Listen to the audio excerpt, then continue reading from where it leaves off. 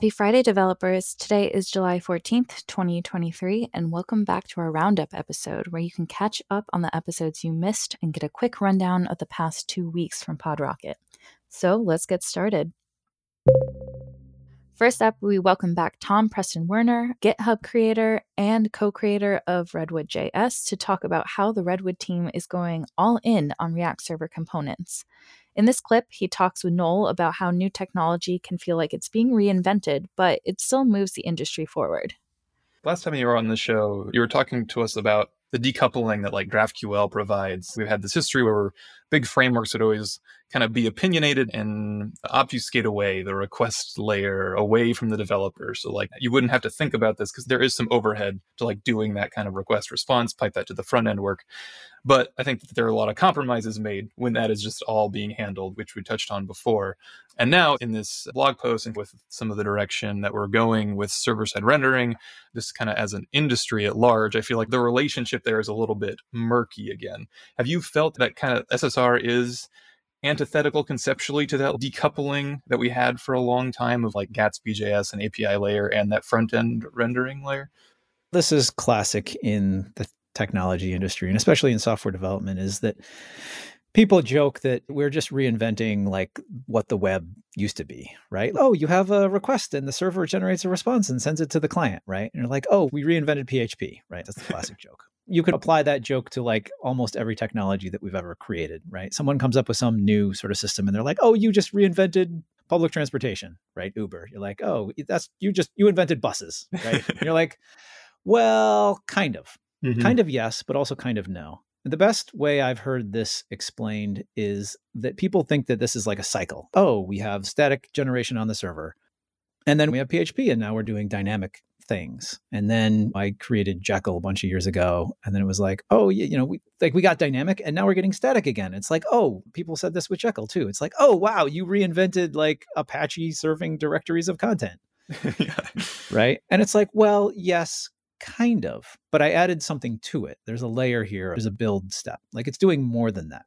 Yes, it's taking things that we used to do dynamically and saying, maybe they don't need to be done real time every time. That you have better security, better performance when you don't do that. But you're still able to do a lot of the things that you could do. So yes, it's a reinvention of things that we were doing before, but with something added. And so you can think that this cycle looks like a circle, but really it's a spiral in kind of a 3D space, like a slinky.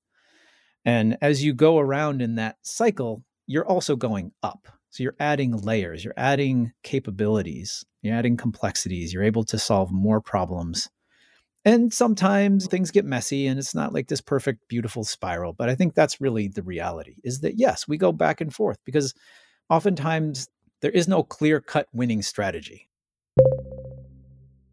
We also had on Shruti Kapoor, Colby Fayok, and Jason Langsdorf to talk about Stack Overflow's 2023 developer survey, where we discussed the impact Next.js had on React development. While Node and React remain the top 2 most popular frameworks, Next.js has jumped from 11th place to 6th place in the past year. So what do you think has driven Next.js's increased popularity? And is there anything specifically that has come out in the past year that you think is driving this growth? And this one might be for the hot take section, but I think when the React team starts openly saying if you're using React, you need a framework and you should be using Next.js, you're stacking the deck there. I would agree with Jason. React seems to favor Next.js as a framework, and I think that could be driving up the popularity of Next.js. It is coming out with features like React Server Components and streaming out of the box, which makes it easy to adopt as a framework. So I think there is some truth to the statement that Next.js is becoming really popular. But I also think the fact that React is favoring Next.js as a framework is contributing to that popularity a lot. And I think some of the politically things aside, I think Next.js has always had a really good developer experience to it. And I think that's one thing you got to kind of hand them to. I still kind of am more leaning towards the Pages router, but the app router is still a little bit new. So who knows if I eventually get to it. But they do care a lot about having a great developer experience, and it shows. And they're also some of the greatest marketers in the game right now. We can talk about the Vercel team as being technologists, but what they really are more than anything is marketers, because they build okay tech and they launch revolution. And I think that the hype machine that is Vercel, it's hard to argue. They've shown that in both clothing choices and slide designs. Like, they're going for Apple, and that's going to be like a game that they play really hard.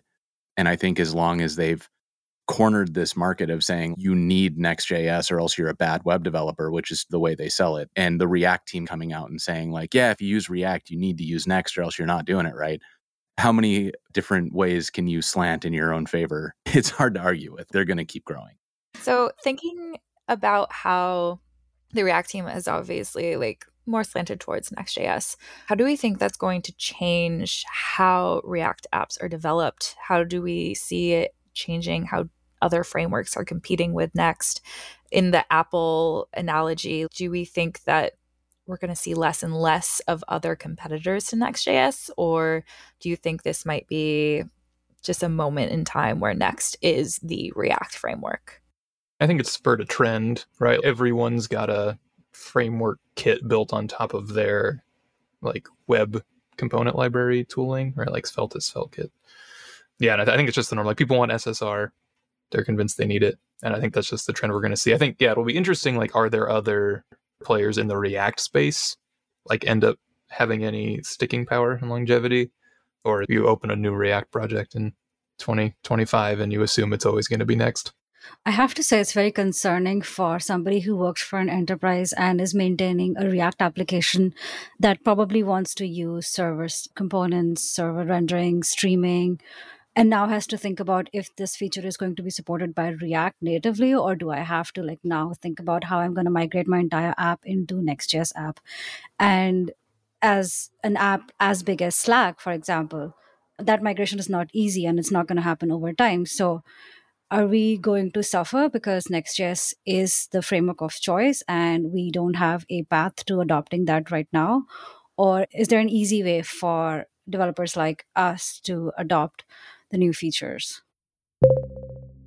And finally, we had our very own host, Tejas Kumar, talk to Paul about how Zod and tRPC can be valuable tools for developers working with TypeScript. So do you find that Zod and tRPC lend themselves very well to being like a silver bullet when teams are facing issues and you're going to advise them and you're in these meetings and you're saying, listen, like, I have this technology in the back of my head. I'm sure it can help this process a lot. Is that a silver bullet for you that we're going to be digging into today? Yeah, I don't think it's a silver bullet. I'm very skeptical of silver bullets, but it's definitely a very valuable tool for sure, because I feel like there's a lot of praise and joy around TypeScript. And TypeScript is, nowadays when I hear like people hate on TypeScript and say JavaScript is better, I don't know what to do with myself, right? I've got years of lived experience where typos are just a thing I don't think about typos anymore. I don't think about if the number is not a number. Like, all of these things are solved problems. I use my auto-completion and I trust myself a lot more thanks to TypeScript. So TypeScript is amazing, but I still feel like TypeScript, for users at least, solves half the problem. What I mean by that is TypeScript doesn't necessarily solve DX plus UX, where UX is end user experience, but TypeScript does solve DX.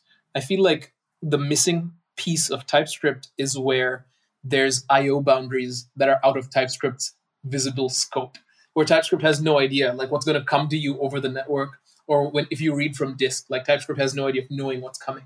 And that's where things break down. Or in the case of like form inputs, right? TypeScript has no idea what a user is going to type. And users often will try and type stuff that they shouldn't, right?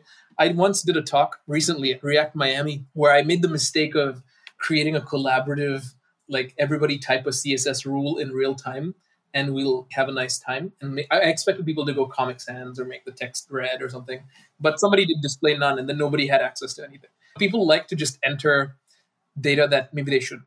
And so TypeScript falls apart at dynamic boundaries like that. Disk I/O, network I/O, user input. And so as great as it is for DX, I feel like it falls apart in user land. But this is where Zod shows up. And it's like, hey, we complete the picture. We close the loop. We make TypeScript robust on both sides of the spectrum. And so I think that's what's really exciting about it. Could you talk to me a little bit about what is Zod, and is tRPC is not Zod? That's a separate thing. And could we rope a definition for tRPC into the definition for Zod? Yeah, absolutely. In the case of software, Zod is a validation library that in a very basic sense will, you give it a schema and you say, I have these keys in a key value pair, like an object, and this key is supposed to be this type. And it has even better helpers like this type, not just a number, but an optional number or a number within this range or etc. So you just give it a schema and then it will validate that schema against any input you give it. That's what Zod does. It's just a validator.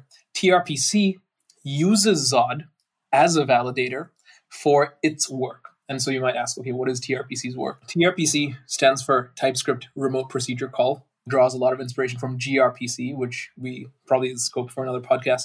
But tRPC is a communication framework between server and client. Think of GraphQL, right? GraphQL is the same. It's an RPC-based approach, meaning a remote procedure call-based approach that establishes a contract between server and client. In the case of GraphQL, this contract is described by the GraphQL SDL, or the schema definition language. tRPC has the advantage of just being TypeScript. So there's no extra language specification to follow. tRPC combines a router and procedures such that a given route calls a given procedure with predefined input and output schemas. So like a simple example is a greeter app, a greeting endpoint where you have a route /greet. It accepts over HTTP post, it accepts a body of name is the key, and the value can be Paul. And that schema of the input type is something that Zod enforces, both on the server and on the client. So that's the synergy between Zod and tRPC. So Zod is this validation library that ensures objects, numbers, any type is what you expect it to be. And tRPC uses Zod to make sure that your HTTP data across the network boundary is what it's supposed to be.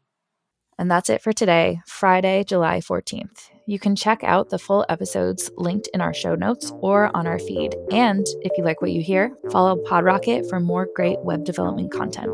See you at the next roundup. This episode was brought to you by LogRocket. Try it for free at logrocket.com.